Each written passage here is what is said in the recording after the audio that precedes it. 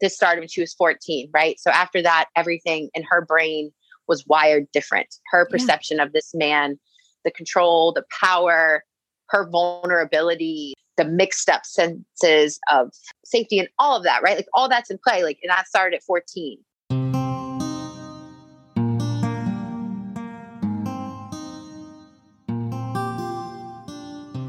Hello, you are listening to NPE Stories.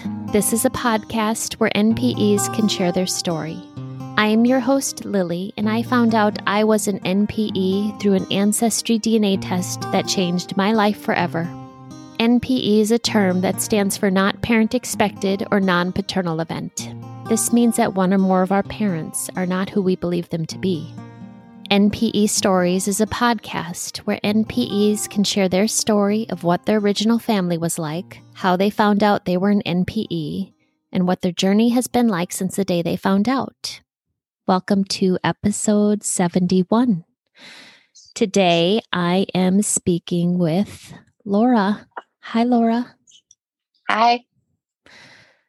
I'm going to say thank you very much for speaking with me tonight. I know that what you're about to talk to me about is something you are pretty nervous about. Yes. I'm going to just give a warning at the beginning of this episode. People, I find, do appreciate it, that you might talk about some sad stuff, possibly child sexual abuse, rape. If that is not something you want to listen to, this might not be the episode for you. I got your email and I had to speak with you because I haven't spoken with any NPE that quite has your story. Tell me who is in your original family and what childhood was like for you. Okay. My original family, myself, and then I have a brother who is 2.5, 3 years younger than me. We've always been really close. Our relationship has always been really strong. It's had lots of pain, but it's always been a very strong relationship. And we have a ton of love for each other, which I guess is, I don't know why I'm highlighting that, but maybe as I explain the rest of my family, that will make sense. So I was born to my mom and my birth certificate father. My mom was 16. So she was a sophomore in high school when she became pregnant with me, and then a junior in high school when I was born. My birth certificate father, he was the same age as my mom up here. They were dating at the time. And yeah, so they got married shortly after high school. And there was a lot of, I think, complexities in that situation. Obviously, my mom was not the first teen mom in her family. But my mom also grew up in a small town where my grandparents were it's a small town and my grandparents were well known. My grandfather's a doctor. They were business owners. Yeah. So and they're Catholic. My family is incredibly Catholic. I should say, like, I have my own work to do in the spiritual world, but like, I don't know. I don't know if this is right, but like, right, they weren't good Catholic in my mind, right? It was like this, like everything was like shame and guilt and like just these like heavy things all the time, which was hard. And so obviously my mom has not been able to share a ton with me, but some in that space around what it was like. And my birth certificate dad's family did not live in that town. His dad did. And he had just recently come to live with his dad. Only his dad lived there. Yeah. So I think, I don't know, my birth certificate dad had like a reputation, I think, at least it was always my interpretation of kind of like a bad boy kind of reputation. He was an athlete. I don't know.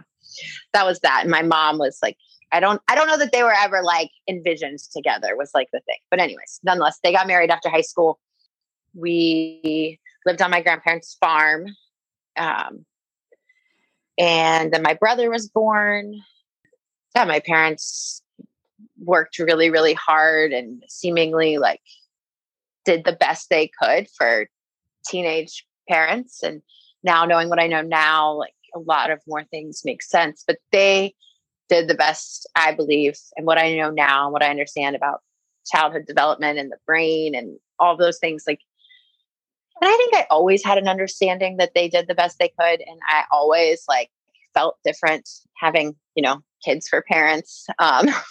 Basically, I always had that sense of like, this isn't the same as my friends, or I don't know. So my growing up with those parents, my dad, my earliest memories with my dad, he loved me. I know he loved me the best he could, but he really struggled with anger. He was violent with my mom, and he had substance use issues, specifically with alcohol, and that looked not pretty or safe at times. And there was a strong sense of, I didn't know it then, but now that I have words for it, like this sense of unsafety and not being safe and protected was something that was pretty prevalent in my childhood.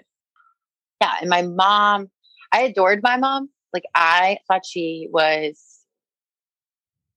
the strongest, most amazing woman ever. And then there was a time where that wasn't true. So now that I know this part of her story,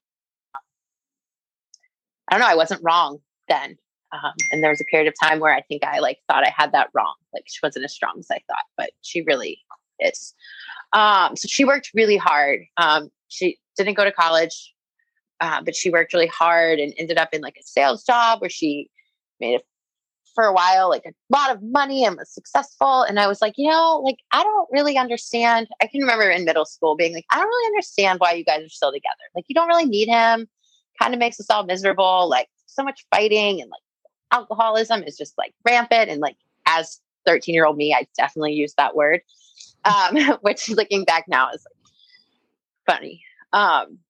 So anyways, when I started high school, my parents did decide to separate and get a divorce. And that came with its own,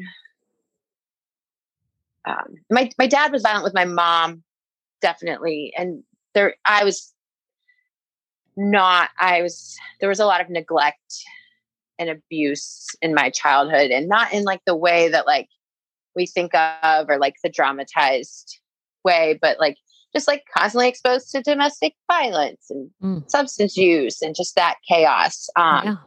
Yeah. And then just like completely inappropriate discipline that was just like, not safe and harmful and left marks and was just, really hurtful. Anyways, so there's that piece. And then, so I'm in high school. And my mom was out of town one night for work. And I came home. I had been like at a boyfriend's house, or I was doing something on like a Friday night. And I came home and my dad was in the garage of our house. And when he was there, like it was like, that's where he went to like drink a good amount. And so I was like, ugh. I remember being like, okay. And I came in and he was like really upset and emotional. And I was like, what is going on? Like, and he informed me that, my mom had called him from out of town. This was, I guess, the best she could do, and said like she wanted a divorce, and he was heartbroken. And I was like, oh, okay, like, I'm like 14 or 15, so I'm like, oh, great, this is good. Like, sorry, I don't remember what our conversation was. I just remember him being emotional and me being like, okay, well, I'm going to go to bed. And I went to bed, and I remember like I woke up to my mom like calling me repeatedly. And I answered, and she was like, hey, I need you to go downstairs and check on your dad. And I was like, what are you talking about? She was like, he said he was going to hurt himself. And like, he called me, he said, I need you to go check on him. And so I was like disoriented and asleep, and like didn't have my contacts in or my glasses on. So I couldn't see. And I go downstairs, And I go into the garage and I find him, and he has attempted suicide. He had cut his wrists like significantly, and was just like, it was just a mess. There was just blood everywhere. And I remember thinking and being like, I was super worried because he had a temper, right? And I was like, oh man, like I found him in a space I didn't want me to find him in. So like now this is going to be bad. And so I just remember like, I just ran upstairs and I called 911 and the police came, and I was so worried about my brother. So he was asleep and I didn't want him to wake up and like all these things. I didn't want him to see this. And I just remember feeling like, again, that just like sense of like unsafe, like this is not okay. Like things are not okay. You know, right. Like anyone was confused by that as I was telling the story. But as a kid, like I find I'm a therapist and I work with kids, right? So when I can look back and identify those times of like, that was an unsafe, that is how I interpreted it. And like just that experience. So that must have been traumatizing. You were just a kid. Yes. Yeah. It was, it was awful. And it's something that I mean, I've like processed and worked through it, but it is still like really significant. And I feel, I don't know. I did not intend on including that in the story. Actually, I don't know where it was, but it feels relevant now. I don't know. Maybe we edit it out if you think it needs to. No, it's part of your childhood. It's part of your experience. Yes. And it was significant. And it was always a thing that I looked back on, because the police came and they just basically were like, oh, you're going to go to your neighbors? Okay, great. And so we did. And that was that. And like, no one ever checked on this situation again. And like, wow. I remember my dad the next day being the like crazy person he is, my birth certificate dad. He came home. Like he escaped the hospital somehow, right? Wow. Like you're on a 72-hour hold. He comes home like the next morning in a cab. And I'm like in my neighbor's house waiting on my mom to get home. And I'm like, how did he get home before her? Like, this is not okay. And it was just really painful and awful. And I always like, he never, like, I remember just like begging him, like, you should like, please go back. I think like you need to not be here right now. I think you need to like go back to the hospital. And it was just a mess. That was a thing. It never really got addressed. A theme in my life is like that I was always too much and too emotional and too, I'm the only person in my family that has any like small connection to my feelings or awareness that they are things that exist. So I'm like super weird, and everyone, even before this, would just prefer that I always say they prefer that I would just politely sit down and shut up. Right. Like you're the emotional one. I see. Oh yeah. Like you're so sensitive. Like oh my gosh, all the time. And I'm like, yeah, okay. That's the problem. Yes. That was clearly the issue in this shit show, was me and my emotions. And it has been the whole time. Your dad attempting suicide, and then they got divorced. Yeah, but then that just like wasn't a thing, right? Like that never happened. Like basically I imagined it. Like I said, just like, it wasn't like actually a thing, right? Like everyone was fine, and you just need to find a way to get over that. So my parents divorced, and my mom, and I always say my mom begins to drink to excess. And like, I think she like drank before, but it wasn't unless I have this like seriously altered perception of reality. It changed when they got divorced. And I now understand it more. Like I always was very confused by that drastic change and what that meant. But now I think I get it on a whole lot of different levels. But she started drinking a significant amount, and like it became an issue and created lots of health problems. And she's raising you. She's raising me. Yeah. And so we at this time live like 45 minutes from my grandparents, who have been my only like safe, stable consistency in life, and who I adore. Like I love them. They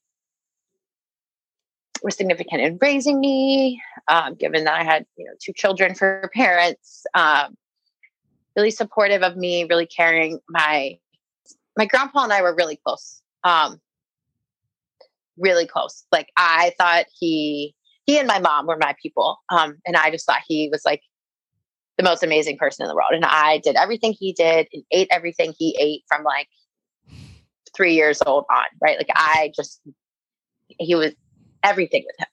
So my mom's drinking increases and intensity and just her like erraticness increases. And she's like always gone and out of town. And like, it's not the best recipe for a teenager who's like, got some stuff going on. So, it was in high school when like my house was like the house where people hung out and partied. And like, it's just, cause my mom was always out of town and Sure. she didn't really care anyways, cause she was kind of a train wreck herself. And I remember talking to my grandpa about it. Like, I think like things are like really bad. Like she's not good. And he was like, you're just a teenager and she's a mom and teenagers and moms fight. And I was like, yeah, I don't really think it's that. And like, it was just dismissed for a lot of years. That was a theme that was really common.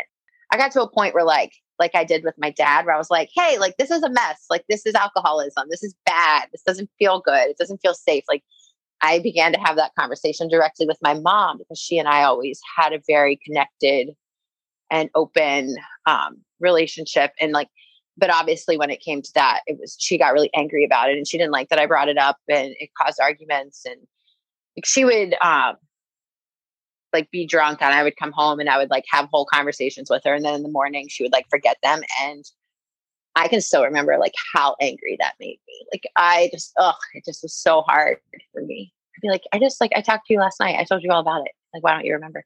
Oh. Anyways, there came a time in high school where she kicked me out because I don't know, was like calling her on her shit a little too much for her comfort. And so I went and lived with my grandparents and my grandparents paid for me to go to a private high school where I went. So I would like drive 45 minutes to and from school when I lived with them. And it wasn't so terrible, but I also like parents, like they liked having me. But if I was like, oh, I'm staying at a friend's house and not coming home tonight, like it also wasn't an issue. It's like, oh, okay, that's fine. So I just kind of did what I wanted, but like was like couch surfing and I had a boyfriend at the time. I slept at his house a lot. Like I basically lived with a boy in high school. It was silly and stupid. And, but anyways, in my grandparents and went back and forth and then eventually went back with my mom. My brother began that. This is around the time my brother's addiction began. So my brother, had some stuff going on and that was happening. And so I guess the combination of me calling her on her shit and his stuff was really a lot. We got into it again and she kicked us both out, which I think that there's a part of me that was more comfortable with that because I didn't like being away from him and I didn't like him being alone there. And, I mean, we were only a few years apart, but I was very maternal with him. And like I said, we've always been really close.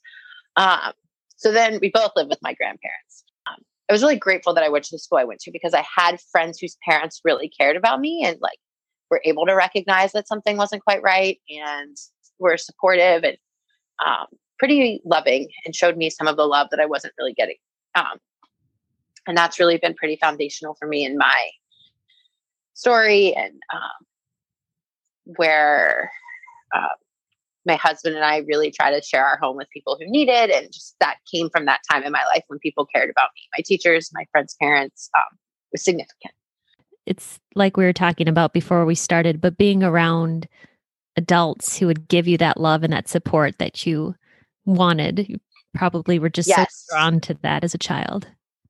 I was so drawn to that as a child and I still am. Like I have a collection of the most badass, loving, caring, maternal figures in my life, right? Like I have this like curated family and village that I've made. And I started that before I even found out about my NPE thing, for obvious reasons, right? Like there was plenty of reason to do that before I found that out. But yeah, just this awesome group of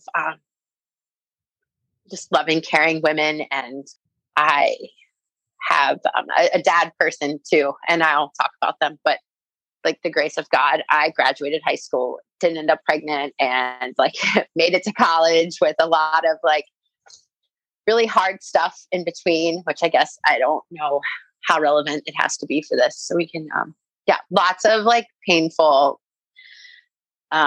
family of addiction stuff and just rejection and like the most, I mean, there was obviously like the hard moments and the like scary things that happened, but like the part that sticks with me and that I've realized through lots of therapy is like the theme of not being heard and seen and like being this kid that's screaming like things aren't right and like no one will listen, including my grandparents, because it was rather inconvenient for their daughter to be an alcoholic. So like nobody really wanted to see that for what it was.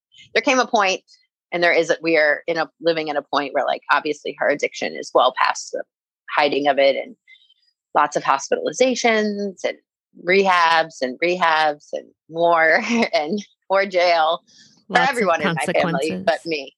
Yes, consequences, but like none that were ever really helpful too much. I can remember like moving in to the day I moved into college. The guy I was dating at the time, his family was lovely, and his mother was actually one of my like maternal figures of high school. She was really, really lovely to me, and she got me prepared to go to college. So moving into my dorm, and like my mom was supposed to meet us to drive down there, and she like didn't show, and I was like, okay, fine, whatever, normal, like not so shocking. But then she was like, I'm going to meet you there. And I was like, okay. And then like a few hours later, like, I don't know, 4 hours or so later, I get a call from like some random guy at a gas station. And I was like, what? Like, I'm like, hello. And he explains to me essentially like, I work at a gas station. I believe this is your mom here. And she says that she's driving to meet you to like move you into your college dorm room, but she's very confused about where she is and what like she was very disoriented. She didn't really know who she was or like what was actually going on, but she was able to like somehow portray that he should be calling me, basically. And so I was like, okay, well, like, you know, I'm in the middle of this dorm room here. And so I remember like I got myself settled and I just told this gas station employee, like, could you just please call 911 and have them take her to the hospital and let her know I'll meet her there, like in a little bit, I guess. I don't know. So I called my grandfather and he met me there. Like we're not like so far from home. We're like 2 hours ish from home. So he meets me there. And it was like at that point, like they couldn't deny this thing anymore. Like it was like kind of a thing, but not really a thing, but like no one could deny it anymore. It was like, this is a problem and people need to like pay attention. And also like, I'm out of here. So bye. Like, I'm going to college. Like I'm done. Yeah. Was at school, did college, ended up not staying at that university, but coming home. And it was, I became a social worker, fast forward, like graduate. I start my professional career, become a social worker. I've met my husband at this point. When I met him, he was in the military, and we got married. Like we had dated for like 5 years, and then we got married. And he's a lovely, lovely man that I never thought, like, I don't know. It's really funny. Like I always, I don't know how to say it. I never dated anyone like my husband until I dated my husband. And I didn't realize like I was deserving of like kind and unconditional and caring, genuine type love, right? Like I had this understanding, but like I never dated anyone like that. Anyways, so that's sweet. It is. He's a lovely man. He's nothing like, he's really just been like unconditionally supportive of me and caring since the first time we met. He's a cool guy. Things are still a mess with both my birth certificate dad and my mom, like both still like, my birth certificate dad is a very functioning alcoholic and my mom is very not functioning. Like, okay. So, our wedding was interesting. There was lots of painful things there, but again, now that I've done, lots of therapy, I now know why. Like I've always said like, yeah, there were some really painful moments that day, but I've never felt more loved and protected by the people around me because the really important, meaningful people in my life, including my little brother, who I need to spend more time talking about because he's incredibly significant, but he's not so painful. Just really protected me and shielded me from the pain in a way that had never been done before in my entire life, right? Like I had just experienced all this stuff, like full frontal shield, no protection. It felt like until that day. And it was really a really amazing feeling that I couldn't really figure out why it felt so special. Like obviously it's my wedding day, so that part was special, but like the being protected from these really painful things was really pretty cool. Yeah, my little brother, I said, he struggled with addiction. That was lots and lots of struggle. And basically the entire time I was in college, and it was really hard. Like, shouldn't say it was really painful because I cared so much about him. So it was really hard to watch him struggle the way he did. And yeah, but he ended up getting clean, and he's clean now. And like I said, one of my, he's my only blood family member that I enjoy, truly, truly enjoy being around and get it's not painful to be around him. So it's always been a special relationship, and it still is. We move for my husband's work and graduate school, and decide to become foster parents and begin building our family that way, and lots of adventure in that space. Not necessarily for today. After a few years of being away, and at that time we had our first child. So I got pregnant and had our first child in 2018. Was really I've always struggled with this idea of do I want to procreate my own child? Because what am I, my example to look at is really painful and hard and confusing. And it never felt like it would totally be right. But I now know that's not true, but that those things weren't without reason, that I didn't have fears. So we have our first son. And that is in that space. And I've not talked a ton about my birth certificate dad in this space because we've had a very painful relationship that hurt. He was hurtful. He has words, both my parents really as a kid just had words like knives. I'm I just don't understand. It was just such mean stuff. They could just both cut so deep, and they did a lot. But that continued as I was an adult, a lot with my dad. And at that point I had not a ton of contact with my mom because her alcoholism had she just really wasn't super functioning, and there just wasn't any reasonability about her. And she had been not in a good place. So when I am going to have a baby, the people that are there are not those people. They're not my birth certificate dad and my mom. I have a friend who is my most amazing mom person. Mm-hmm. And yeah, so, we have our plan, we have our thing, we're going to have our son, and my husband and I, we have our first son, and my birth certificate dad starts to reach out to me, and it's just really painful stuff, demanding to be invited, and why am I so crazy? Everyone has stuff. I just need to get over my stuff, and should probably just get some medication because my husband's probably really miserable because of me. Oh. And he feels so terrible for my husband because he has to be married to me, and oh my God, all these, just I'm just a really terrible person, right? Because I won't let this man who I have not a ton of contact with, and definitely not a significant relationship with, be there when I go through this thing of bringing life into the world, which I was terrified to do. We were foster parents at the time, and that placement ended up ending, and in a rather painful way, but also a beautiful way. Soon after our son was born, and my dad just like continued his attacks in that space and like attacked me for the choices I made around that situation and how much like just I was just a terrible person. And that's what he told me more than once. And so like and incessantly, right? And so it was just a really painful season of life, these first few weeks with my son. And that was the last time I talked to him. In December 2018, yeah, that's what it is. When we moved back, my brother and his now wife had bought Ancestry DNA kits, right? You guys are waiting for it. Like, when was I going to say it, right? So my brother bought an Ancestry DNA kit, he and his wife, and they gifted one to my husband. Because my husband is like, I don't know, I think he's kind of hard to buy gifts for. And so they were like, yeah, these are like Groupon deal. Let's get him one too.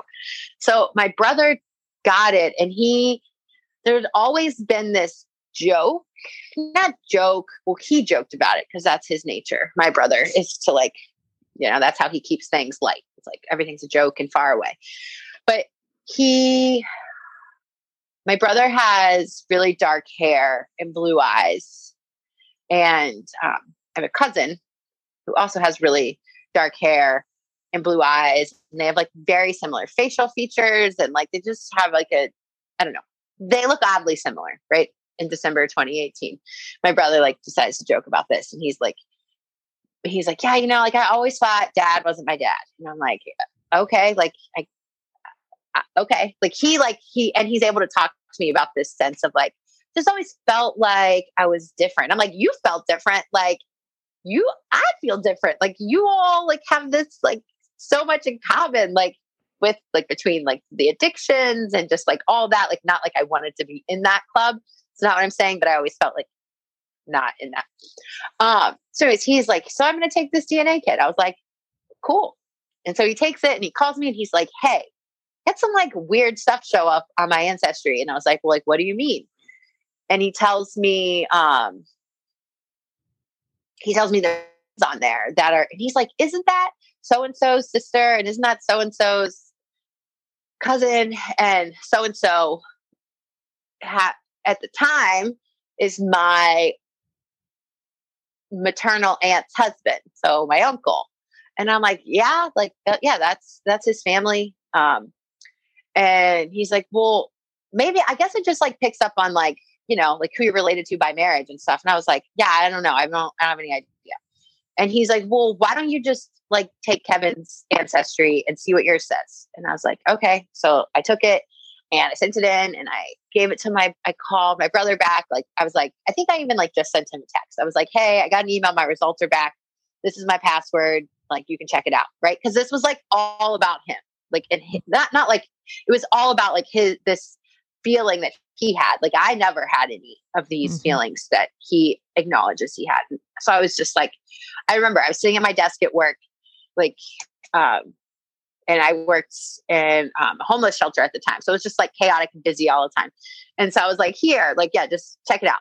And he was like, he texted me back, or maybe he called me. I don't know. It was very casual. He says like, oh, well, yours says the same thing. So I guess it just, yeah, I guess we're right. It just picks up on like birth certificates and like who you're related to by marriage. And like, I don't know, like that was what we told ourselves. Like, and I was like, yeah, I guess you're right. Okay. So that was literally like, probably by the time we did that, it was spring of 2019, because he had given it to my husband for Christmas and like he hadn't used it. It sat around for a while. So yeah, that was probably like spring of 2019. And that was that. And I like put the little thing with my password like in a drawer somewhere, because I don't know, I have zero organization around all the passwords in my life. And there will come a time, fast forward in a few months, where I frantically look for that password. Like, where did I put it? I wish I had a better system. But so December 2019, I get a call from my grandmother and she's like, hey, and this is your trigger warning. So my grandma calls me and I like remember where I was and what I was doing. We had a teenage foster daughter at the time, and I was picking her up from school, and I was like talking to my grandma, and she's like just unloads, and she doesn't unload. She just like says something that I'm not expecting. So it's like feels like an unloading. And like I've got my car, like she's on Bluetooth, and like she's like, so it's just like out into my car, and she's like, your mom called me and she said that from the time she was 14 on, that your uncle was molesting her and raping her. And I was like, oh, okay. And my mom at this point, the important thing to understand is like, she has like lost all credibility as like in our family. Right. And in a way that like, because there's been lots, her addiction has fully taken over. She's not really able to tell the truth ever. She's found herself in lots of trouble. She's upset lots of people. Like, it's just been really a really painful ride for her. And so my grandma has this tone of like a little bit of like, I don't really want to believe this. But then also this like reality of like, wow, I can't believe she's saying this. And I also found it curious that she like called me and told me right away. I mean, I'm grateful that she did. But it was almost like she like didn't know what else to do with it. And so she had a level of belief. And I was like, okay, well, and obviously at some point I like frantically tried to get my phone off of Bluetooth and just onto my phone. So like I could, cause there was a teenager in my car and I was like, okay, well, I remember saying something to the effect of like, I would say that it's my experience that women don't usually make these things up late in life. And, I would be inclined to believe her. And I think that, we just have to be as supportive and listening as we can. I said, like, I gotta go. And I said, and there's something else that like, but I need to talk to, I was like, there's something else that makes this make sense, but like, I can't talk to you about that right now because it's not mine to tell. And at this point, I'm still saying like this ancestry thing, it's not mine, right? It's just my brother's. Like he said he just wanted to not ask anyone any questions and put it in the drawer. So I said, okay, fine. Because in my mind, it's like, this is about him. This is his thing. This is his like, not realizing that I will soon find out is equally mine. I think I remember, like, I went home, I talked to my husband, I called my brother and I was like, dude, like, where's that ancestry stuff? Like, we have to log on and look at it right now. Like, we have to. And he's like, what do you mean? And I was like, and I told him, like, my grandma just told me about my mom disclosing this abuse. And like, and then all of a sudden, like, it all made sense, right? I went from like this weird space of like, yeah, I don't know. I don't understand how ancestry DNA works. I don't know. And so like, holy shit, this is, and I guess for what I forgot at the beginning was I never understood, even as a kid, why my mom, all of her attempts to like get sober and like, no matter how many treatments she went to, no matter how many tries she did, no matter how much support she had, because she had a ton of support. My grandparents were very supportive of her, like whether it was paying for rehab or taking care of us or like just letting her live with them, whatever it was, like she had tons of support. And so, and then like, as I go through school and I'm like learning more, I'm like, I just don't understand, like, what is it that is keeping her from being able to be sober? Like, I know it takes a few times, but we're past like that number of time mark, like we're on like round 5, 6, 7. I wonder what it is. Like, I just can't figure it out. And I'd always had this like feeling that something had to have happened to her in her life that kept her from being able to be sober. There was something extremely painful that existed within inside her that only she knew, and she did not know how to face it. And so it kept her, like, it kept her using. She didn't have any words or space to heal from that thing. So she could never, right? Like none of that other stuff was ever going to work until she could heal that part of her. And she had no ability to do that. So I remember my brother and I have like I found the password somewhere. I don't know, right? I found this ancestry password and I log in and I was like, holy moly, like this is crazy. And I'm looking at it and there's names that I recognize. Like, I don't know them, right? Because they're not my family, but I'm from a small town and my uncle is from the same small town. And so like, I know the names of some of his family members. Like, I wasn't close with them. Like, I met them like, in passing or whatever. And I look and I have 2 messages and I was like, who are these messages from? And they're from both of his like the closest people we matched with, the two names I recognized, but they don't recognize they don't know my married name. So they had sent me messages, and they like, they're on there like, recreationally, right? They're like, this is like my so-and-so is from this place and from this place. And I'm just curious how we're related. And I'm like, what the fuck? Like, my mind, like, I'm 1,000 places. And I'm like, well, I believed her anyways. I believed my mom to begin with, but this was just like, wow. Whoa, like we can't pretend this is real. And he's like, well, we don't know it. We don't know that that's what it means. And I'm like, maybe you're right. But like, I don't know how it could mean anything else. And I like, to the point where I'm like looking for like anyone who could have been in my birth certificate dad's family, right? Like anyone, like there's nothing on here. Like, this is really pretty. And I still don't really know how it works because I haven't used it, because my story is different. And like, I didn't have to go find my biological dad. Like, it wasn't a hunt. It was like this really painful, like, door that opened, but then also it made so many things make sense. And it was also a relief because I now understood what it was about my mom, right? I understood why, like, between my brother and I, she like had such, well, and this doesn't necessarily make sense yet either, but like, she was I was like my mom's like target always in her addiction. Like I'm not for no reason, I'm sure. Right. Cause like I said, I've always had something to say, and I've always not, really like held back with it, especially with her.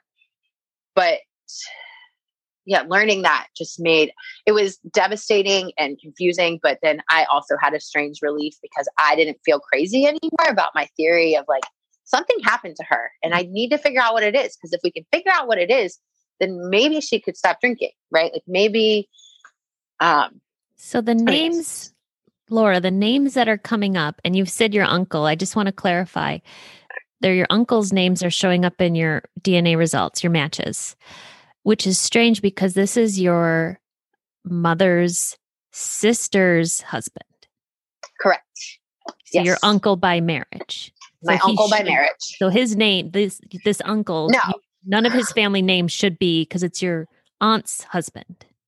Yes. But that's where like the confusion or like this strange place that my brother and I sat in for a year of like, it must just pick up on like people's marriage certificates. They're like, I don't know. Right. Like it's clearly a family tree. It's like, but anyways, I don't know how they would gather that by my spit.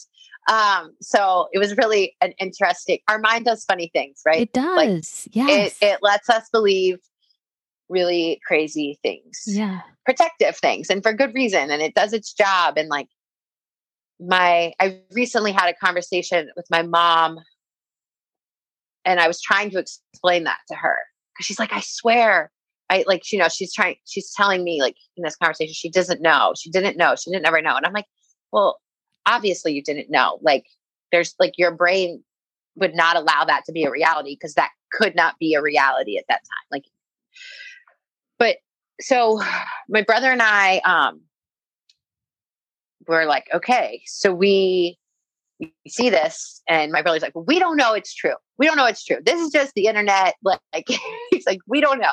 And I was like, okay, well, this is what I think we should do. And we agree that we call our birth certificate dad, and I've not talked to him. And at that point, it had been like a year and a half almost. I had not spoken to him. And so my brother and I collectively called him and said, we need to come over to your house. We need to talk to you. And we don't do it over the phone. Like, can we come over? And my dad's remarried, and he has a wife. She's lovely. She is a really nice woman. I don't know. It's a confusing dynamic because he's not the nicest. Mm-hmm. And they have 2 adopted children, which is a whole nother thing, but not for today. So many subtopics. So we go over there and we explain to him, hey, like, this is what mom said. This is what she told us. This is what she said has happened. And in the interim, I think I might have like tried to talk to my mom, but she was in a state of, she had just said this thing for the first time in her entire life. She had never, ever, ever, ever told anyone. Wow. And so she is already so I guess that's important to say. She's already like super unhealthy, like physical health, mental health, obviously, just really in bad shape. So she says this thing, she lets this giant trauma go, and she just unravels to a point of like not, like she's not safe. Like she's definitely having suicidal ideations and was just like debilitated and couldn't get out of bed, and she like couldn't eat for like weeks. So she ended up in the hospital and was in there for a while. And so like, I wasn't really able to like get a ton of clarifying information. So we just tell my brother and I, and my husband's with me because he's lovely and amazing. And, my sister-in-law is there as well. And she's also really lovely. She's a really, really awesome person. And I'm really grateful for her. I'm really grateful that my brother has her, because she's a really sweet and loving and compassionate person. So we're all there, and we explain this to my dad, what our mom had said, that, you know, our uncle, who my dad obviously knows, they all grew up together-ish. And well, it's the weird part. It's like, it wasn't like this new family thing, you know? And so we tell our dad, and he's like, no, I never, like, what, like he's devastated, and he's crying and emotional. And he's like, I'll do whatever you want. Like, yes, of course. Cause we'd asked him to take a DNA test with us. Like, just go to one of like the local lab places and just do it. And, so we could get, right. Cause we weren't ready to trust the internet and like mail-in spit. We like needed this further verification. Yeah. And, which I don't feel like is unreasonable. No. But so we do that, and it's really interesting. So I, of course, am like full of questions and just want answers. And so like, I asked him, like, did you ever have any idea or suspect or wonder or like anything? And he had told us that, like, trying to remember, there was two things that he told us had happened that he remembered, and I can't remember the first one, so I'm not going to say it because I feel like it's important to not get that wrong. But the second thing that he recalled being like happening that like would have led any inclination to like knowing this or that anything ever happened was apparently, so my brother's born at this point. They're getting ready for a wedding. Like, somebody's friend is getting married, some mutual friend. And my mom has an interaction with my uncle, and he like tries to kiss her or do something like that. And my mom told my dad, my birth certificate dad, and this is his only memory, right? And so he's probably like a teenager still at the time, like 18, maybe 19, I don't know. And so I'm like, well, what else do you know? And he's like, well, I told him to like never go near her again. And that was the end of that. And that's all she ever said to me. And nothing else ever happened again, because she self-preserved in a way that is mind blowing, right? Like, she managed, to self-preserve starting from the age that she was 14 on, in a way that I can't even comprehend. Take the DNA test, with our dad. And I was like, I don't care. We will pay whatever it costs, like, get the results the next day. Like, I can't sleep. There's no reason to sleep any more nights than one and not know this answer. Yeah. So we get the results the next day, and my brother and I call our dad, our birth certificate dad, to tell him, like, hey, it says you're not our dad. I mean, it was like it was a piece of like knowing, like, okay, like, that's not the internet piece, the ancestry piece is not made up. And it was hard because I'm a really empathetic person. And like, so even though this man is like really mean and has recently only not been kind to me, I was heartbroken for him, for a lot of reasons. Because like I said earlier, like, I know he loved us the best he could. And I know that he loved, the only way he learned to love, that happened to be a really unhealthy way, but it was his best and he loved us. And he became a dad at 17. And like, well, first of all, people shouldn't be able to do that. And he did the best he could and he tried hard, and like that in itself is its own trauma and giant loss. Like, and he said, like, you'll always be my kids. I'll always love you. Like, you're my babies. And I don't regret any of it. And I'm not mad about any of it. And he said all that in that conversation. And I thanked him for being present. Yeah, I thanked him the best way I could in that moment. And then but I don't know if I said it or if I was just like, hoped it was implied, but like, we're going back to radio silence. I hope you understand that this does not take me to and there are still times where like, I feel bad, but it's like it's this weird place where I'm like, no, like just because something bad happened to him, like, I don't have to, he's not any nicer. He's not any kinder. Yep. Like he's still going to say the hurtful, mean things, and you don't have to go into that space.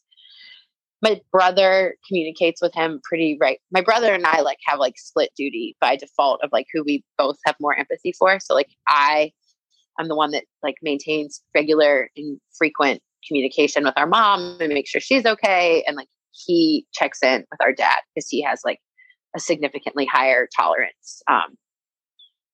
We each have a special kind of tolerance for them. And so I guess it's nice in that way. Just to clarify, your brother is your full sibling. Yeah. We are full siblings. Yeah, we are full siblings, and our birth certificate is not our dad. Yeah. It is your uncle by marriage. Well, I guess he's your biological father. Yeah. He's, as I so affectionately call him in conversations with my friends, or when I tell this really confusing story, I call him my uncle dad. Yeah. And uncle dad also gave me, this revelation also gave me two brother cousins. So I have two cousins. Ah, yeah. The oldest one is I don't know, 5 years older than me, maybe 4 years older than me. I'm not sure. And then the next one is he and I are a year apart, maybe, if even. We were always a year apart in school, but we're close in age. And then there's my brother. 3/4 siblings. That's sorry to interrupt. Yes, I just heard this 3/4 siblings where they're like half siblings because they have the shared father, but actually the mothers are sisters. Okay. Yeah, this exists. This is a thing. I need to find it. It is a thing. It's called 3/4 siblings. I read it on a DNA chart somewhere. And again, to clarify, but with your mom's situation, it was non-consensual. Oh yeah. Yes. So we're getting to that. I guess I skipped over that. It was not my intention. So my ages are estimates, but they are researched estimates, right? Because once I started asking questions, I got shut out. So that will come later. So that's why I'm well, shouldn't you know this guy's birthday? And it's well, yeah, but no one will really tell me anything about him anymore. So my mom was 14 when it started. And this is what she's been able to tell me over the course of almost 2 years now, or whatever, since December 2019, however long ago that was. That it started when she was 14. The interesting thing is that is relevant in this story is, so my uncle dad is a few years older than his wife, my aunt. And they had their first child when they were in high school as well. So my aunt, as my mom tells it, became pregnant when she was a junior in high school, and then had my first cousin brother when she was a senior in high school. Then they got married. And he lived, as my grandma tells it, his parents were farmers too in this small town, and there was some sort of falling out. And so he temporarily lived in my grandparents' home. Mm. Mm-hmm. Right. Okay. So he had access to your mom when she was a child, a teen. Yeah. Yes. Yeah. So my mom is 3 or more years younger than her sister. And they have an adopted sister in the middle of them. But as far as I know, she does not have any involvement in this scenario. Yeah. So it started. So my aunt has my first cousin when she's in high school, and my uncle, my dad, is older than her. So he's out of high school by a few years ish. Right. So like, this is as I know it based on like my best research of like old high school yearbooks online and things like that. The way I understand it is he is 8 years older than my mom. So even if so the bigger theme is that I'm trying to say is like, people don't believe my mom, right? My family doesn't believe my mom. She's made this all up. She clearly wanted it. It was a jealousy thing. Like she probably liked that she was with her older sister's boyfriend, like all these like really terrible, painful things, victim shaming things that we do. Because it's easier, right? Like if that's the case, that's a lot easier. And plus we've already like put her in this broken space that she's in. So like, if we could just keep it all in that theme, that would be great, because he, is a very upstanding citizen in his community, involved in the church, owns 2 businesses in the community, is fairly wealthy. He's a good guy.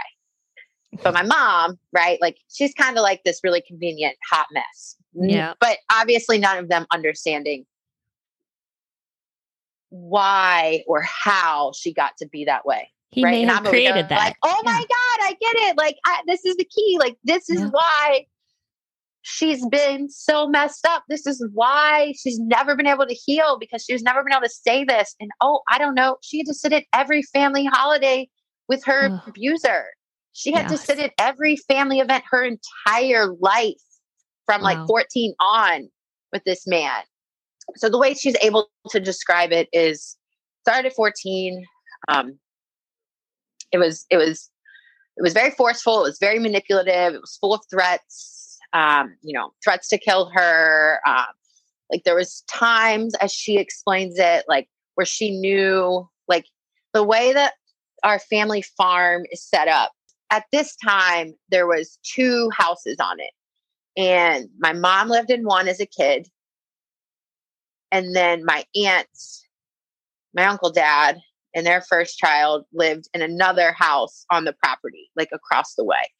And the way my mom explains it, like she's only been able to tell me bits and pieces. And for like, because she just can't like end up getting through it, or how she's like managed, like all these things, right? We've tried a couple different ways, because she's agreed that like she would be comfortable sharing, but it's just been very messy, and I haven't gotten so traumatic.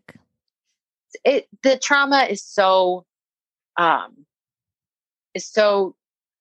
deep and complex, and the shame is like, I can't even begin to like describe and understand the layers of shame. But she was able to tell me like about like she was able to tell me a couple of incidents, and basically like he would come home and he would at night, like from work late, and he did this thing because her window faced their house in their bedroom. And I know this because when I talked about living on my grandparents' farm, I later lived in this house. And so like I slept in the bedroom that was my mom's. So like I know what it looks at. And explained that he would like shine the headlights in that window and like flash them. And that was like her cue that she had to go outside and meet him.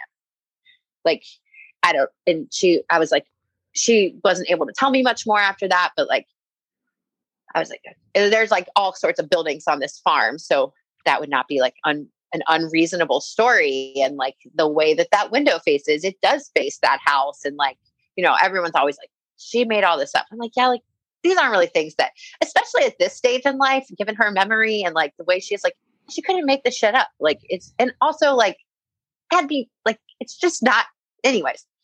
I'm always like trying to convince people this, but it doesn't matter. And just there was other stories that she was able to tell. Like we lived on this long road, and my grandparents' farm is at the end. And so there's like different houses and farms that go up this road, and there's like empty spots. And there was like, she was able to tell me, like, she used to tell my grandma she was walking to school because she wanted to lose weight, but really like she had to meet him, and she would like meet him in a field. But it was like, and she tells it like she had to.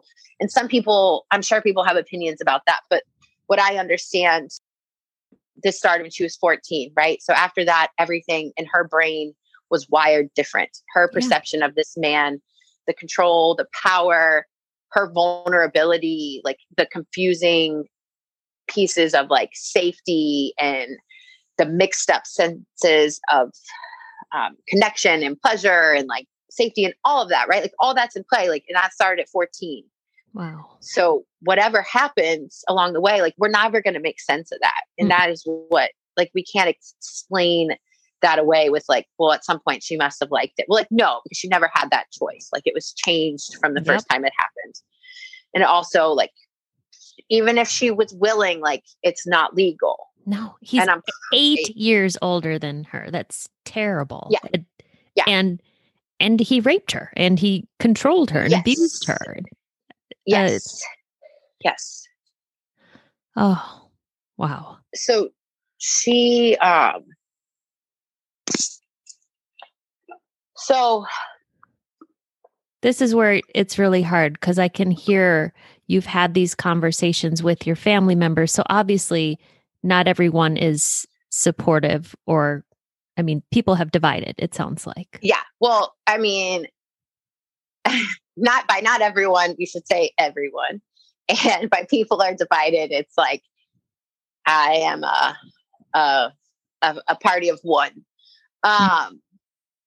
Well, my mom, but I try, she has said from the beginning, like she fully supports anything that I want to do and pursue. And she would like to have some form of justice, but she knows she's not going to get it. And so after my brother and I took the DNA test, we, with our dad, or by our birth certificate dad, we went and talked to our grandparents and we told them, and we were like, you know what? This is what we know. Like, and they are people of few words to begin with, like, especially, okay, that's not true. They are people with few words around uncomfortable or hard topics or like uncomfortable truths. They can be very opinionated about lots of things. So in this interaction, like, you know, my grandma, she's like really hurt and crying and sad and like, she believes it and she's like sad that it happened. Right. But again, back to that theme of like our brain does crazy things so we can all survive. So that lasts for like basically that instance only. And then after that, it's like, yeah, your mom's always been a liar and she's probably lying about this too, or she liked it, or she wanted it, or all these other things that like fit a more convenient narrative. There was like one day, at least outwardly, right, of like, how could we let him in our house? Why would we, like, all this like terribleness, feeling her feelings, but then like about a day. My grandpa is he always, as my grandma tells it, has like a soft spot for my mom. And I believe that. And so he's like really upset, like, I believe that, you know, he did that, and like, you know, like basically just this acknowledgement of like, wow, he wrecked and ruined two of my daughter's lives right now. But acknowledging, this is where the acknowledgement of like, we have two daughters in this scenario, right? Like we have two daughters that are hurt, you know, and had all these things done to her, and the other's like, you know, married to that person. So we have to consider her feelings too, because she's choosing to like be married to him and have this relationship with him. And like, she's pretty devastated as well. And I struggled with that, like, for obvious reasons. But so we talked to our grandparents, and you can talk about you talk about your grandparents first, but yeah, I am curious where your aunt stands with all of this. I think I can guess, but yeah, it's a rather, I don't know, dark place, I think, where she stands. Yeah. So we tell our cousin brothers, like, we are like, okay, we should tell them because, you know, we care about them the most and our relationships are important and they matter. And so we all meet at my house like a couple days after that. My brother and my husband, and then my cousins, with sans their wives, because they live, 45 minutes to an hour away, and they have kids. So we tell them, and they're like, holy shit, like, what do you mean? And they both have an instance that they are both like, huh? And they both have a story that they're like confused about or want to tell when we tell them this. And they're like, well, and my oldest cousin, he calls his wife, right? And he's like, hey, remember when you told me that, like, my mom told you something and you weren't ever allowed to tell me? And she's like, yeah. And he's like, well, I need you to tell me right now. And she's like, yeah, I can't tell you. Anyway, she eventually tells him like that a few years ago, his dad was having an affair and his mom found out about it. And then like she had shared that with her. So my aunt shared that my uncle dad had an affair with her daughter-in-law, but like a recent affair, right? Like not this situation, but a recent affair. And I was like, okay. And there had been like, I think I had heard rumors that he was like outside of their marriage, but like whatever, because they were perfect, right? They were who they are.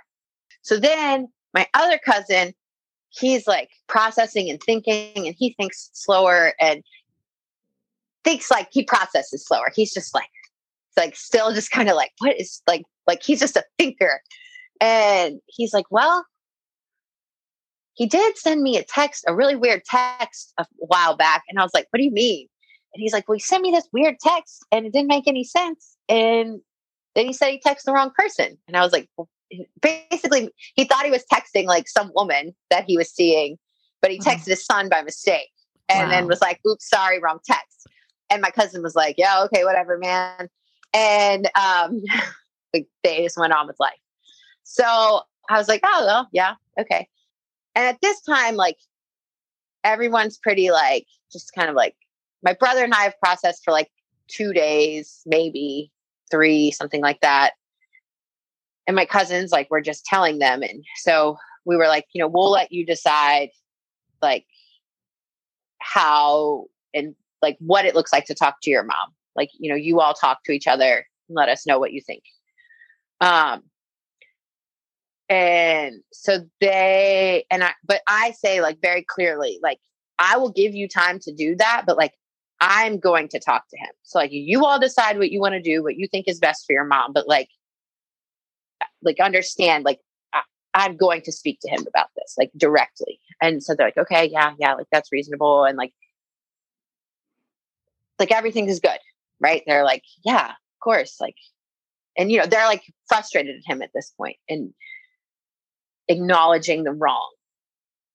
And the fact of it is like, they had a shitty relationship with him to begin with, right? Like, he's an asshole. Apparently, I did not know that he was such an asshole, but apparently he is, because he was always really nice to me, this uncle dad of mine. So they talked to her like the next day, and they let me know, like, hey, we talked to mom. She's going to confront dad, like, and talk to him about it tonight. And you can come out tomorrow and talk to him if you want. And I'm like, okay. And so I agree to like go out there and go to their house to talk to him, because that's what they arranged and whatever.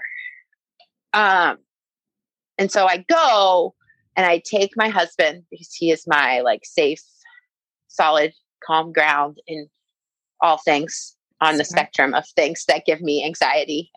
This being obviously one of them. Yeah. And then I take a really dear, close friend of mine who she's like my sense of like, I don't know, she's just super courageous and brave. And like, she's not afraid to say anything. And she's super smart. She's an attorney who's just like super smart and just like wrecks shit. So I was like, so I take her with me, not like as an attorney, but like as my friend who's like fierce and who will mercilessly protect me. And you needed love that. Me. You needed that support, that strength around you. I'm sure you were close to falling apart. Yes. So my cousin meets me outside and he's like, hey, like I had said very clearly, and my brother met me there too. I had said very clearly to everyone, like meaning my cousin and my brother, and I hadn't talked to my aunt because my cousins had done that. And I had said to all of them, and I told them to tell her, like, I want to talk to him alone because I want to be able to say what I want to say and not have to worry about what any of you think of me afterwards. And I don't want you to hold it against me. And I want to be like, I want to have a conversation. And my brother respected that. He got there late, actually, but he respected that. My cousin was like, I promise I won't hold anything against you. Like, just let me be here. Like, I'm really worried about him. Da, da, da. And I was like, whatever. Like, I don't have the energy to argue with you anymore because I had gotten into it in a way, not gotten into it. I was calm. I wasn't calm. I had politely asked my aunt multiple times, like, I want to speak to him alone. Like, will you please go outside? And she was like, no, this is my house. I'm like, I get that. And she was very upset that Kevin and my friend were there with me. She was like, this is a family matter. I'm like, right. And this is my family. And like, I want them to be here. And also, this is not your conversation. This is my conversation. Like, I agreed to come here because that's what was offered. So like, that's the only reason I'm in your house. I don't need to talk to you. I don't want to talk to you right now. I can tell I don't want to talk to you right now based on like how you're behaving. But she was like, no, like, I'm not leaving. And I was like, I'm asking you nicely. Like, and then my husband, being a very calm voice of reason, was like, like, can you just like go outside? Like, just let her talk to him alone. And it's like this standoff. And I end up, I don't know, I guess I do know. I said, like, get the fuck out. And she finally left and was like very mad that I said that. And I get that it was her house and I said that passionately, but I also like very clearly laid out what my expectation was. And like, yes, that I wanted to be able to say what I wanted to say. And I had, in the interim, like I had said to him, I said, will you just go outside with me then? Like if she won't leave, like, will you go outside and we can just have this conversation outside? I don't care where I have this conversation. Like, I just would like to speak to you and say what I need to say and ask you 1,000 questions. And he won't go outside. I don't remember what his reasoning was, but I was like, well, fine. And she finally left. And so we have this conversation and he just, this is a person who is like, as far as I see him and have experienced him all the years of my life, because I've known him all the years of my life, right? He's like, just kind of like chill, doesn't really like have big, strong opinions, whatever. He's just kind of there. He's nice enough. He is like super invested in his work. And that's why he's not really around. Doesn't often have much to say. Like, he's a businessman and like, that's who he is. Right. So he's like standing there, like dead in the eyes, right? Like very, like to me, I don't care because I'm not showing up as a therapist or as a person who wants to care about the crisis that you're in. Like, but I see him with that lens. I'm like, oh yeah, he's like gone. Like, he's not really there. He's pretty beaten down, like disassociated, just kind of staring, like pathetic version shell of a man is how he stood there. And I don't know what all I said to him. I mean, I asked him, like, did he know he was my dad? And he said no. And, he said that he's sorry, but like, he doesn't have anything to say. And I'm like, well, like, what do you think should happen?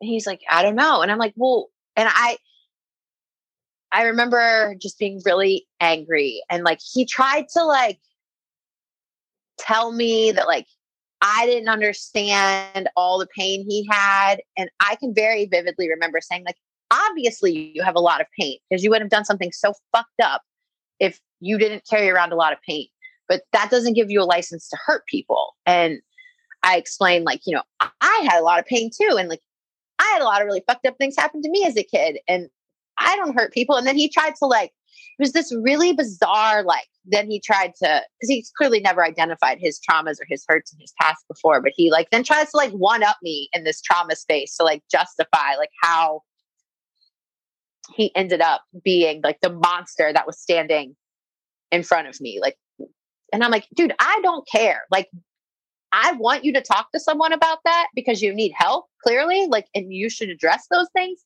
They don't matter to me right now. Like, I do not care. Like, you cause significant pain. You ruined my mother's life. Like, you watched all the things that I went through as a kid and like didn't do anything. Like, just, I don't even remember what I said.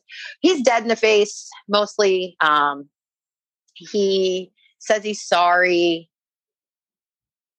So what I had said and what I wanted was like, I wanted him to take a DNA test. Like, I wanted him to take like an actual DNA test, like real, not just like ancestry. Because in my mind, there's also this piece. It's like, once you validate and identify on paper that, yes, you're my dad, everyone can judge my mom's story, but they can't judge the ages, right? There can't be judgment about that.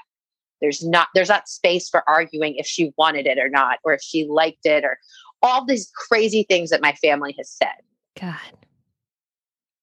And I just want to be validated and heard and seen and like acknowledged as real. And you will acknowledge me, and you don't just get to like pretend and go on like life is normal without having any ownership and acceptance of this space that, like, this life you created, like these two humans who grew up, like you, who you watched grow up.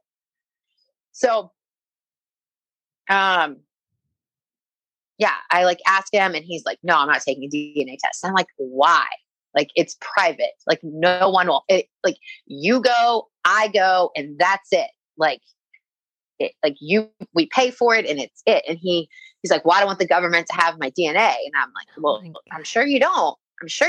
But like, also they won't, because we're just going to go to this like private lab and do it. And he's like, no, I'm not doing it. And I'm like, all right, whatever. Well, just understand, like, I will find out a way. I will figure this out, and you will take a DNA test. Like, just understand that. And at some point, my brother walks in, and my brother's approach to life, even before all of his struggle, like in pain and using and getting clean, was like, he's a peacekeeper. He's like, he doesn't want people to get mad, kind of thing.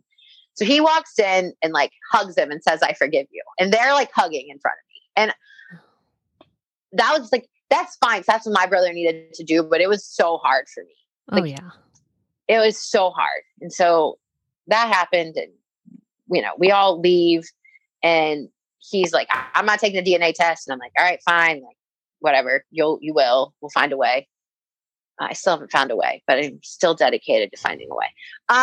So he then walks out to the car where we're getting in the car, and he's like, okay, I'll do it. And I said, okay, like, this is where I want. And like, I gave him the information. I texted it to my cousin. Like, everyone knew like what he had said he would do. He obviously didn't do it. Anyways, so then we go to my grandparents' house where we talk, and my cousin brothers are there, and they're being very kind and sensitive and supportive of me. And my grandparents, I don't know, they're 1-2 days removed from finding out, and they're already like finding ways to justify this with the Bible and like really painful, like crazy things that they're saying. And I'm like losing any bit of like sanity or cool that I had left in me. 'Cause I'm like, what are you talking about? Like, there's no justification for this. Like, this is not something we can make sense of. Like, it's just really painful, and we have to acknowledge it as that. And like, if we don't, then this is generational trauma. Like, this is how this shit happens. And obviously I was not speaking the same language as everyone else.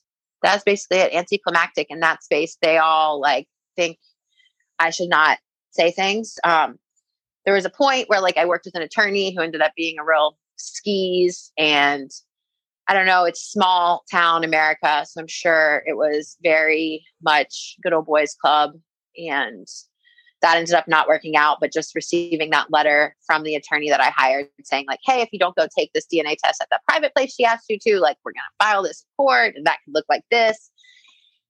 And then that caused me a lot of trouble with my family. But then that attorney was ultimately like, yeah, I actually can't file that.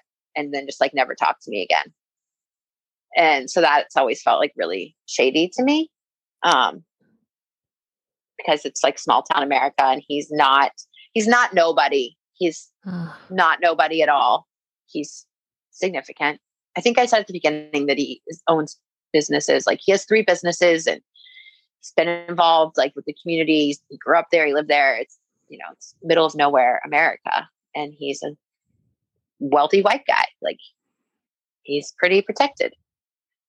It is so unfair that he's living this, seemingly this outwardly successful life as a businessman, going on, functioning, and your mom has struggled for decades with addiction, alcoholism, and the trauma of being molested and raped as a child. And it's just incredibly unfair. And that the way your grandparents are treating her and you is, all the family members, your aunt, and the way she behaves to you the day you find this traumatic thing out and go over to her house and she's treats you this. I'm in disbelief. It's really all the family members. It's really pretty painful. And, my aunt, and like my aunt is not like a warm, fuzzy person, but like she was always really kind. It's like her version of kind to me, right? Like she was nice. She was supportive.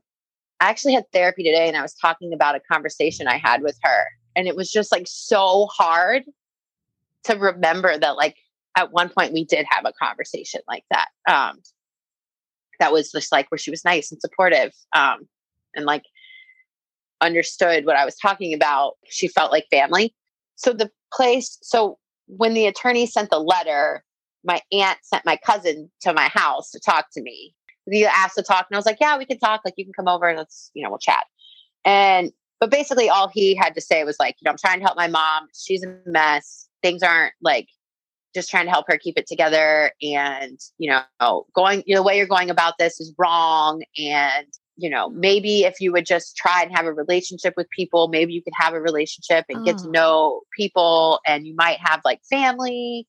And then previously they were worried about him, completing suicide when it first came out. And they had asked me like, what should we do? And I was like, well, if you really like, first of all, like the night before I went out there, they had said that to me. And I was like, well, you need to get all the guns out of the house, like all the guns, like look in the barns, look in his truck, like look everywhere he could possibly have a gun, any other means that you could think of, like do that. But then also like, if you really do think that, like, these are the resources you can call to like get him the help he needs. And then I have that same conversation with them the next day because they ask me again. And then this is like months later when my cousin comes to my house. He's like, well, when he kills himself and he can't go on anymore because he's just a shell of a person, like that'll be on you. And I'm like, It's actually like, none of this is on me. Like I didn't make any of these choices, just happened to be born and not okay with like this giant injustice. And it doesn't feel good to me. And so I just want answers. Like, again, he has the option to just go privately do this and shut me up. Like he could do that. Like, I don't and so it's just like multiple ways that it was back on me. And like, maybe if you would just let all this go, maybe my mom would make sure that like, when he does die, like you would get some of the inheritance. But she said that like, if you're involved with him killing himself, like, or something, like if you keep going on with this, like she would make sure you never got anything. And I was like, I don't care. And again, like, this is what you need to do. Like, get all the guns out of the house. And if you really still think he's going to harm himself or complete suicide, like you need to get him help. Like, he's like, well, he doesn't want help. And I'm like, right. That's not my problem. Like you have options. I've explained to you how you can like force him to be safe. And in my mind, I'm like, and oh yeah, remember that time that that I thought was my dad did try to kill himself? Like, I don't care that you're like, I don't understand why you're even telling me this. Like, I don't understand how you even rationalize. This is the power of our brain, right? We believe what we need to believe to survive. And my aunts and my cousin brothers, specifically my one cousin, like he also has a business that's very tied to his dad's name. Like it's his own business, but like it's very much because he is this person's son. And so like there's just like, it's just this, we're gonna have to live in a different state. That was one of the things my cousin told me. I was like, I don't care. Or also just like get off the boat that's burning and then you won't go down with it. Like I don't understand how you don't like just acknowledge the truth, like live in the truth. And I try to explain it so much of like, this is heavy, dark stuff. Like we've said since we were kids, like we didn't want to parent the way our parents parented, right? Because their parents just like worked them and they just worked all the time. And they didn't want to do that. And I'm like, you can do something different. Like you don't have to live in this space, in this lie. And it just ended poorly. And that was that. And I haven't talked to any of them since. When I decided to email you and get to like share the story, I decided like, well, I want to give the most up-to-date truth. So let me just and I haven't talked to either of them since. And I sent them each a text and a phone call and just said like, I'm curious. I have questions. I'm really longing for answers. I feel like enough time has passed. And, would you be willing to talk to me? And obviously I got nothing back to my uncle, dad, and my aunt's stepmom. Yeah, that's true. Stepmom. So she's staying married to him. Yeah. Oh yeah. They're still married.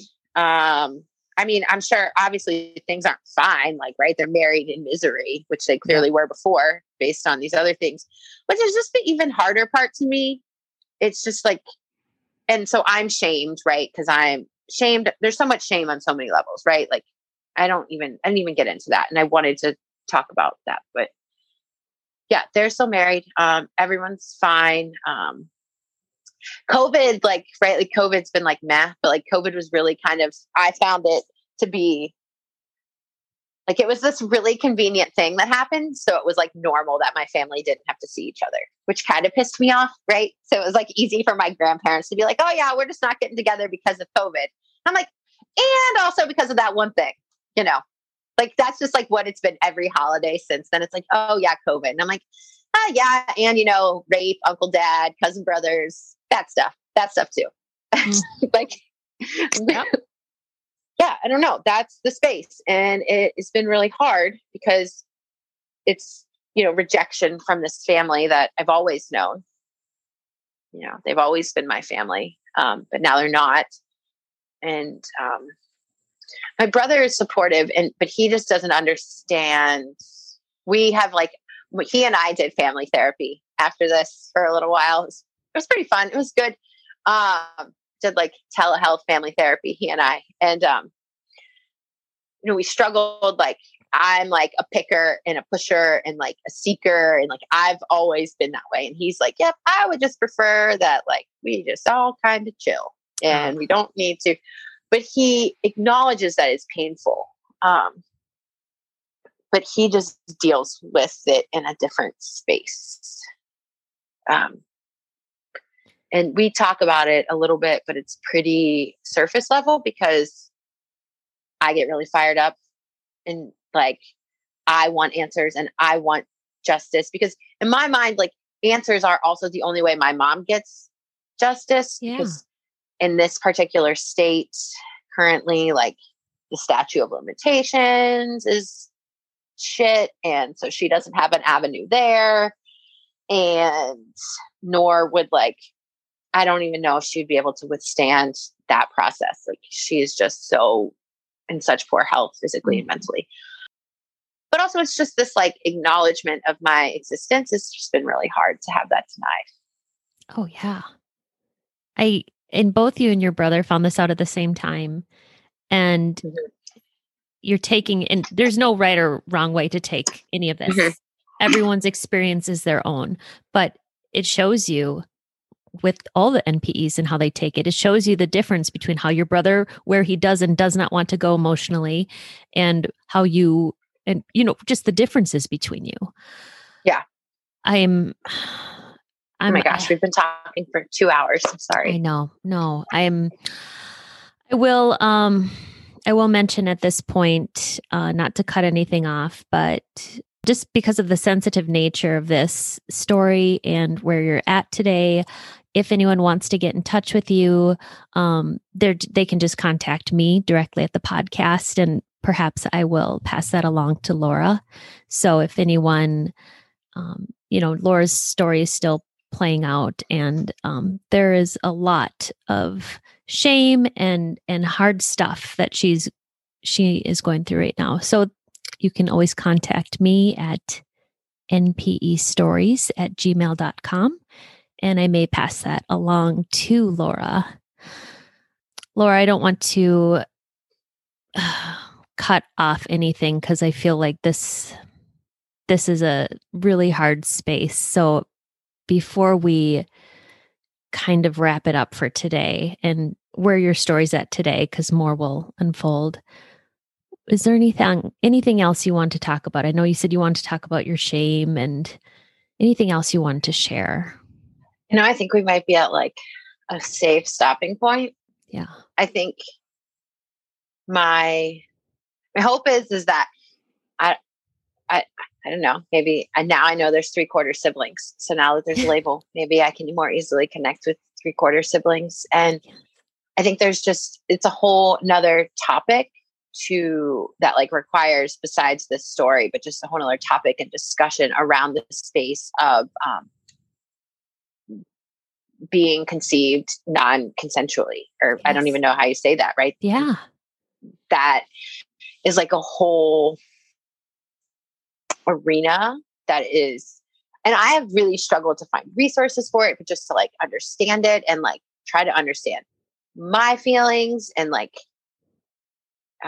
trying to find, like, as a professional, trying to find another professional who like can step into that space with me, or he can even like, that's like a whole nother conversation. So I don't know what I want to say about that, but there should be a conversation around that. Mm-hmm. And I hope that this was encouragement for someone to have that conversation, or, I don't know, like hope, because I guess the one thing I do want to say is like, this has really helped me understand my mother a lot. And I'm really grateful for that. That has been the one and only thing. And that she finally had the courage to say her really hard, scary thing. And just acknowledge how brave she was to live and survive all those years and accomplish everything she accomplished in that space, carrying this, but then still living with it today. And all that goes in with that. But thank you for letting me share this story.